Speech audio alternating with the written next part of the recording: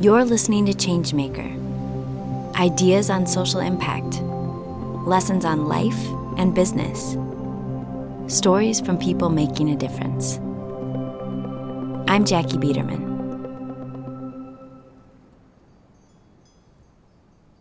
There's a corner store by my house that's a revolving door. We've had a bakery, a thrift store, a restaurant, and now it's a kickboxing studio. I've driven by it a couple times when the new owners come in, and they're starting to remodel, and they're really excited to make it their own. But they know the reality. No other business has survived here more than 2 years. But they're thinking, my idea is different. And a lot of times that idea and dream lives in our heads. That is until we put the open sign in the window and unlock the front door. Then it's real. What if no one comes? This is vulnerability. It's letting go of control, putting ourselves out there, and being open to what happens. It could be heartbreak, embarrassment, or just hard. But it also could be really good. And vulnerability is behind every new idea. Everything. Your favorite songs, your favorite books, the car you drive, they were never a sure thing. So as entrepreneurs, the greater the risks, the bigger the ideas, the more people we reach, the more vulnerable we become. So you can see where this episode is going. On today's show, stories about vulnerability.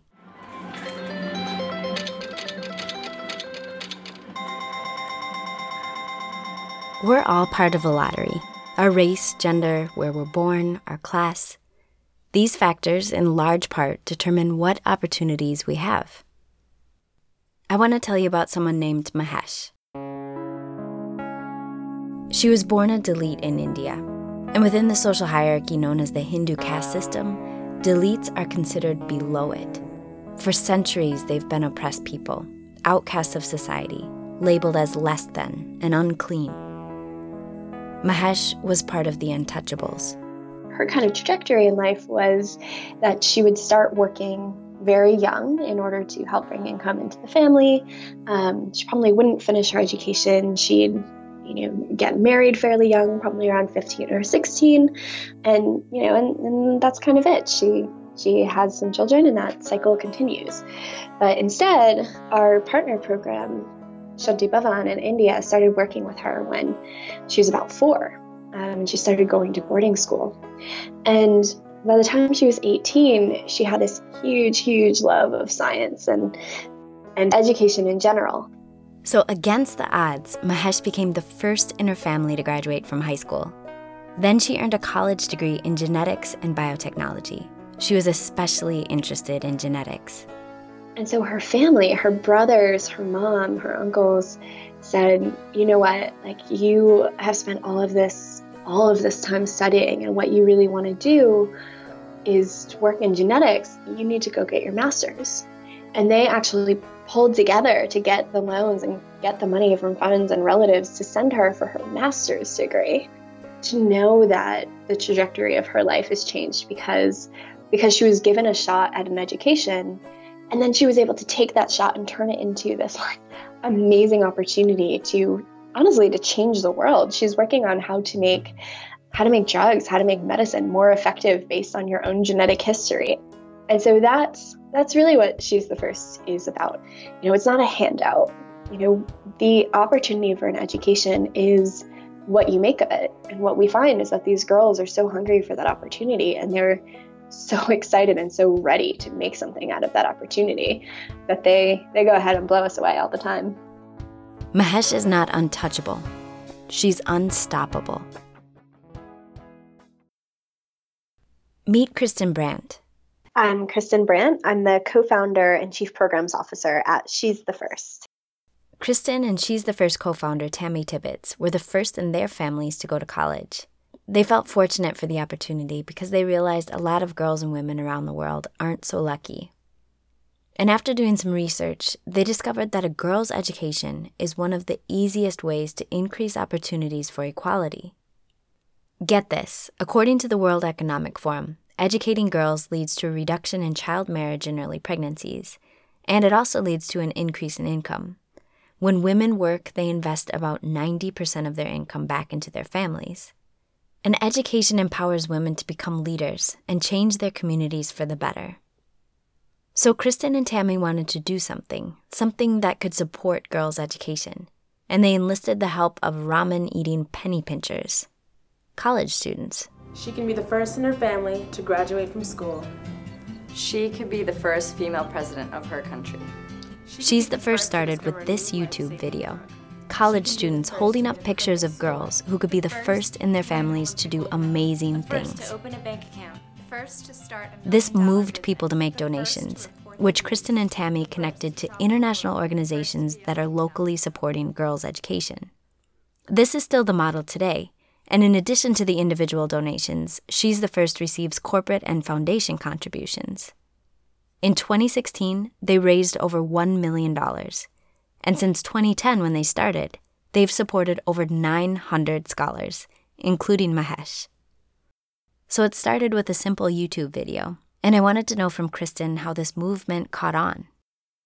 I think the most important thing is that we talked directly to our audience, always. That first YouTube video, it was geared toward people our own age. And so the script for it was very easy. There were a lot of iterations, there was a lot of that, but it's easy to write because you're writing to your friends, really. We talked to them in the way that we wanted to be talked to. And I think, the other thing is we didn't set out to start a movement. We saw that there was this issue that if people knew about it, they would really care about it. And we saw that there wasn't really anyone connecting the dots for them. There wasn't anyone saying, hey, if gender equality and girls' empowerment, girls' education are important to you, here's what you can do as someone who is, in college, who doesn't have a lot of spare change, who all of those things.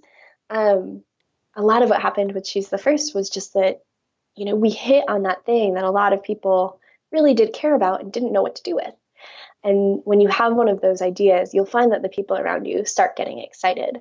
And when they do, that's when you know, okay, now I can run with this. So college students were the first to get excited. They were a part of something bigger. And this led to the formation of She's the First campus chapters, developing student leaders and advocates for education equality. Today, there are over 225 chapters internationally. But one thing that I loved about this idea is that it wasn't Kristen's at all. So our very first campus chapter was at Syracuse University, where I was studying at the time. But it really came about because there were a few other students on campus who really wanted to get involved. And I was at this point where I was like, okay, well, I have so much happening with the kind of headquarters of She's the First International, She's the First in this idea, that I don't know if I can put together all of these on-campus events, but if you want to do that, we could have a campus chapter. And they actually, Chelsea, one of the girls in particular, totally jumped on it and started creating, meetings and an e-board and systematizing this thing. Yeah. And so in a way, kind of like a lot of She's the First, what we found was that we harnessed other people's excitement, right? So we had these other students, or I had these other students at Syracuse who were so excited about it. And I guess, I could have said, okay, yes, I'll go ahead and start a campus chapter for you. I will set this up, I'll make it happen, and we can move from there. Or I could have said, no, I'm too busy, forget about it. But that's, luckily not the tack I took, and partially by luck, I think. What I did say was, go for it. And they did. And I think a lot of the success of She's the First has been simply based on the fact that when people come to us and they're excited about what we do and they have an idea for how to get involved, we tend to say yes. And, a lot of entrepreneurs, they get a little territorial about what they do and about their project, because it's a scary thing to open up this kind of baby project of yours that you work so hard on to the ideas and the whims of other people. But so many of our best ideas have not been our own ideas. They've come from other people who are really excited about what we do. So the whole topic for this episode is vulnerability. And this is vulnerability. With a startup, you have a vision. You've built an idea. It's your baby. And inviting someone else to participate means that it will change. You have to let go of some control. But this can also lead to opportunities. One of the early campus chapters was formed at Notre Dame, and the women's soccer team there wanted to get involved. Their idea was to sell tie-dye cupcakes. Think bright colors swirled together. They're so Instagrammable, right? Yeah, like they're just so eye-catching. And so within, I think it was a 3-day sale, they had raised $900. And now, like, you have to remember, this is like our first year of real existence. I think we raised a total of $10,000 that year. So $900 is like a big deal. That was a tenth of what we raised all year. And so we went, oh, I guess there's something there. You know, similarly, we have a Sweat for STF campaign that's based around exercise, because you have a cupcake campaign, you know, you've got to balance things out a little.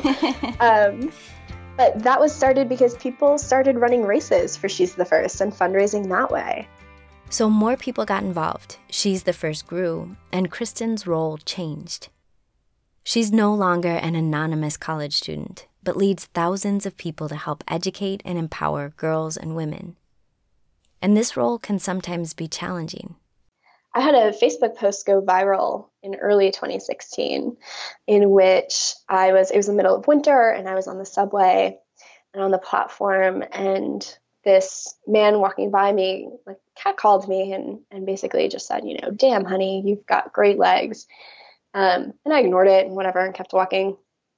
But he then, you know, turned around to follow me and said, you know, didn't you hear me? Like, damn, honey, thank you.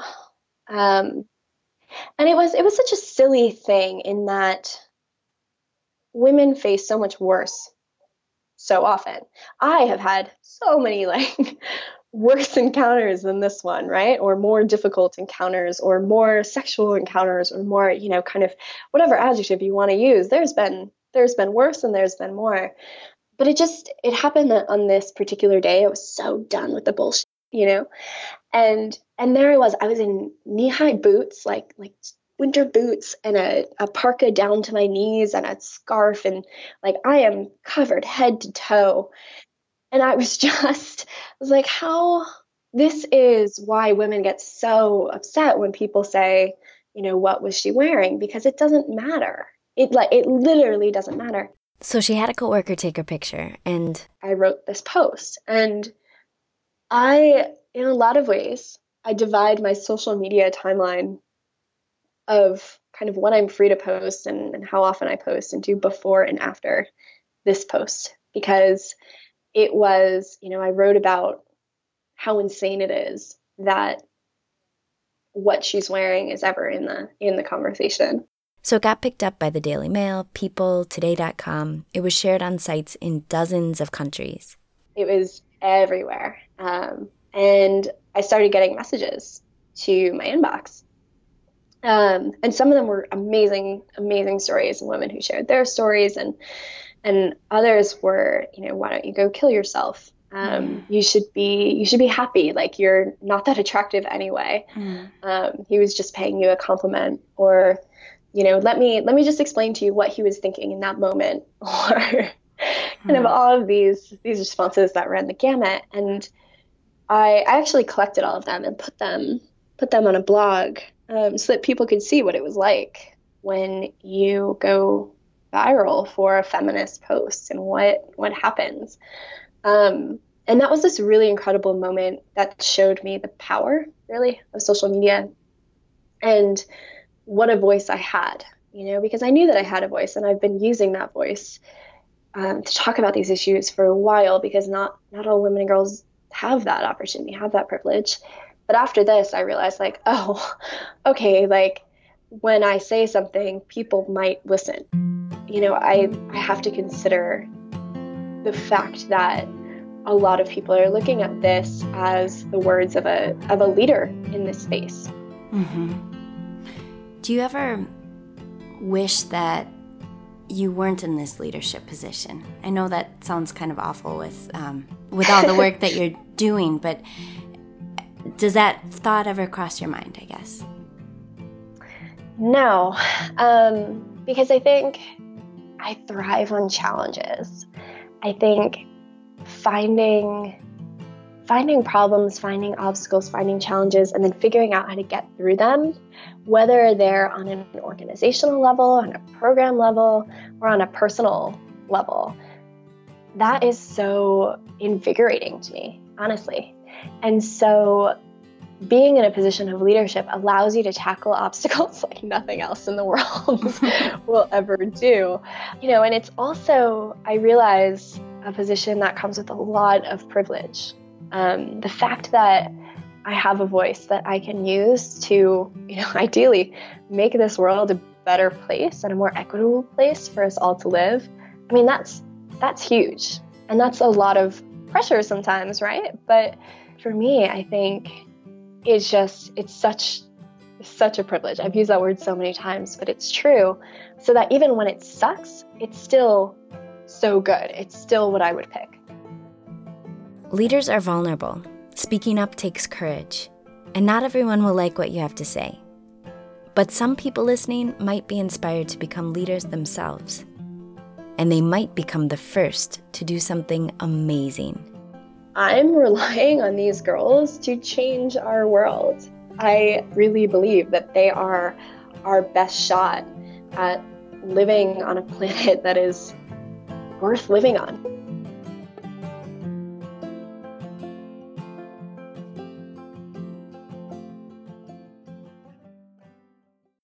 So yat Jared Yazi and she hin shlin to the chini bashes chin kia ani a dash che to $100.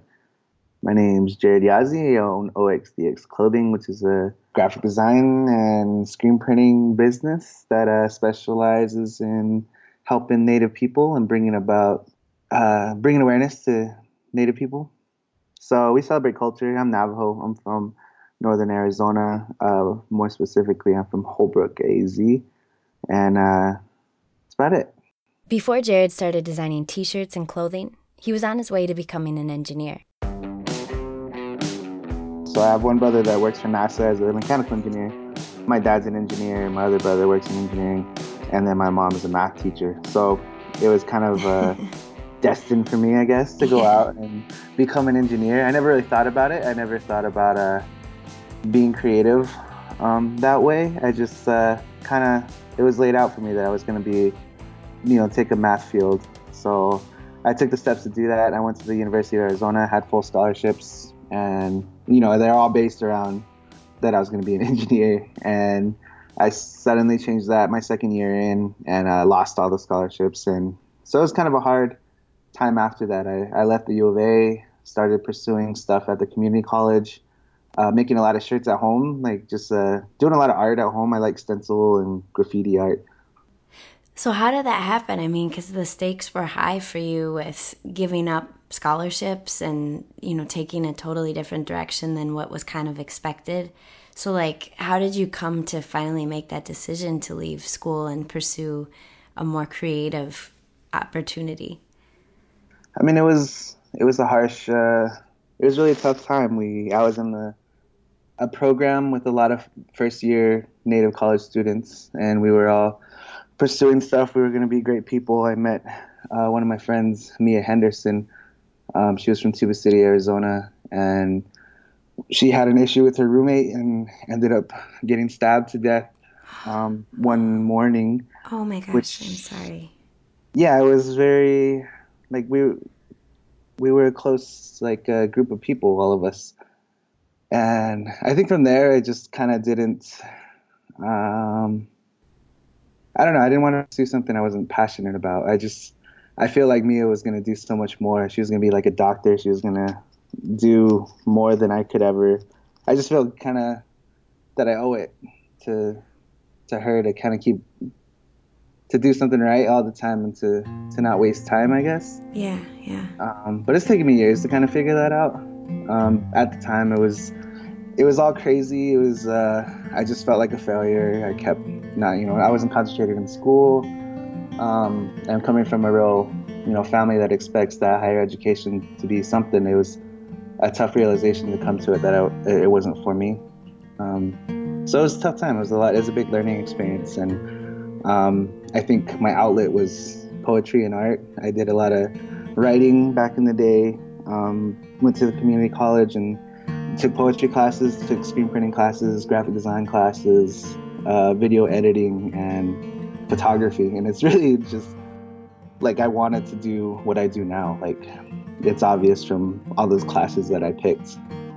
So Jared designed his first t-shirts. The very first one was for his dream team, about 30 of his friends who pre-ordered them from him.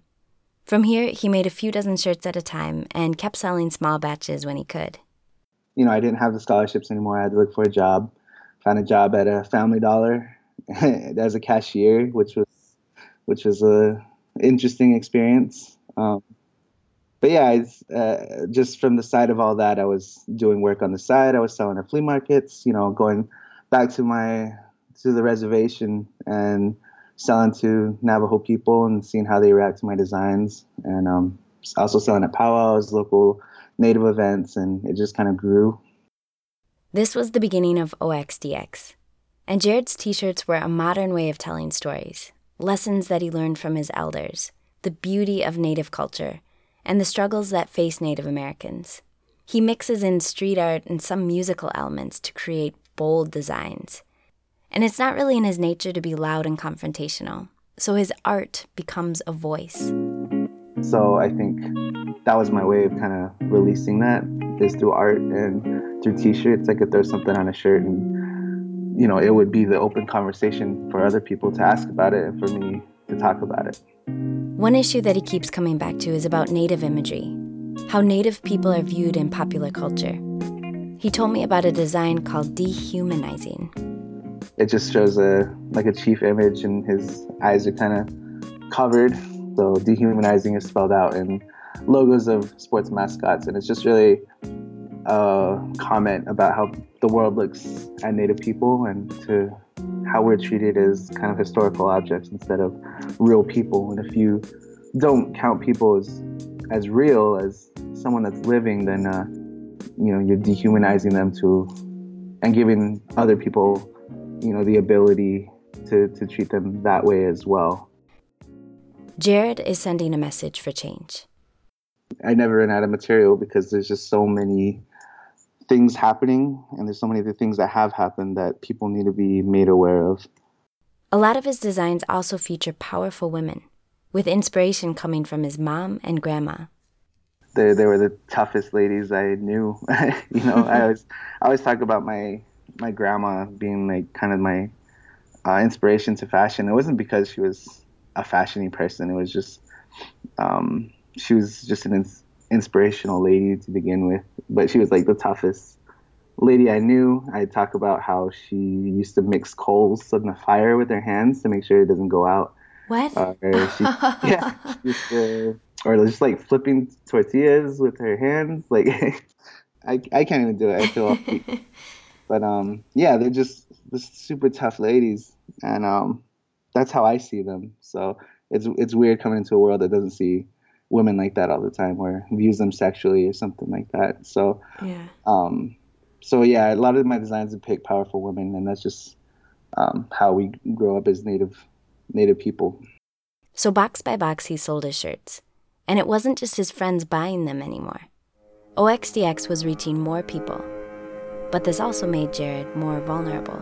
I think that was the toughest part to learn getting into the business, is kind of putting myself out there, and to freely share my art is an option for people to freely voice their opinions. And especially now in the age of Facebook and Instagram, where people are a lot tougher and a lot more vocal on a keyboard, you kind of have to have thick skin. A few years ago, Jared designed a couple dozen shirts depicting a Navajo code talker.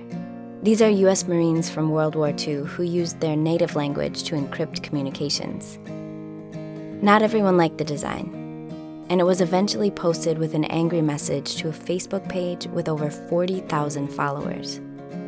I had tons of messages after that, and then like a year later, finally getting over it, and I found out they had that other messages in your Facebook, you know, and Yeah. I checked that. I shouldn't have, but it just kind of brought me back to that point. But yeah, that was really bad, just because it was Native people that were saying it. I was trying to do good work for Navajo people, and to them it wasn't. So at that point, I just learned that, you know, some people aren't going to be happy, and some people aren't going to understand what I'm doing. So that was a big lesson, and that was a big kind of like heartbreak, I guess. Fortunately, Jared started making connections with other Native designers and found that they shared similar experiences. They were doing something that wasn't exactly traditional. They were bringing out issues that people find controversial, but they could support and encourage each other. Jared told me that art is emotional, so as an artist, he has to take the bad with the good. But he tries to focus on positivity and his goal of raising awareness for important issues. Jared no longer works at Family Dollar because he created a sustainable business model, and his family of engineers and mathematicians have proudly come to see his designs on the runway. Over the past couple of years, some of Jared's designs made their way around the U.S. as part of an exhibit. It's called Native Fashion Now and was put on by the Smithsonian and Peabody Essex museums. It's the first exhibit that's just like so representative of Native people, especially that are living currently. It's not a museum exhibit about people that have lived. You know what I mean? It's not that we're relics. This is Native fashion of people that are alive and still doing stuff. Being part of the exhibit gave Jared an opportunity to travel around the country and hear other people's stories. So just like going around and visiting all these tribes and hearing all the like different points of view and the different struggles that we're all going on, so it was a real eye opener. And like we all need each other more than ever, I think. So seeing people come together for something like the Dakota Access Pipeline and protesting it is something amazing. Seeing something like Indigenous Peoples Day happening instead of Columbus Day is amazing. And that's all stuff that's happening like right now. Jared is part of a change. He's become a leader, and a lot of people are listening to what he has to say. So I asked him, did that surprise you? Yeah, that always surprises me. I'm the youngest of my family, you know. I don't even get like, you know, fair say at my own table or something. Yeah, and that's just kind of what I've been brought up with, you know, kind of be humble about what you receive.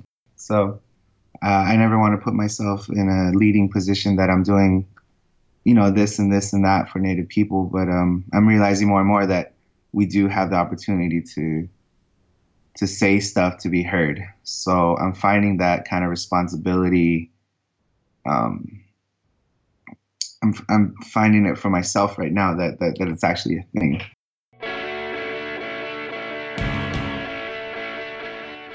With the open sign in the window and the front door unlocked, we're vulnerable. The future is uncertain, and there will be naysayers. But remember that there's people who are listening, and your courage, your voice, might be helping to give them a voice too. Thanks for listening to the show. If you want to learn more about Kristen or Jared, go to changemakerpodcast.com. Music is by Weed Rat, Jazar, Josh Woodward, Lee Rosevere, and Josh Harlan. And as always, if you like this episode, please tell one friend about it. It really helps for these awesome stories to spread. I'm Jackie Biederman, and you've been listening to Changemaker.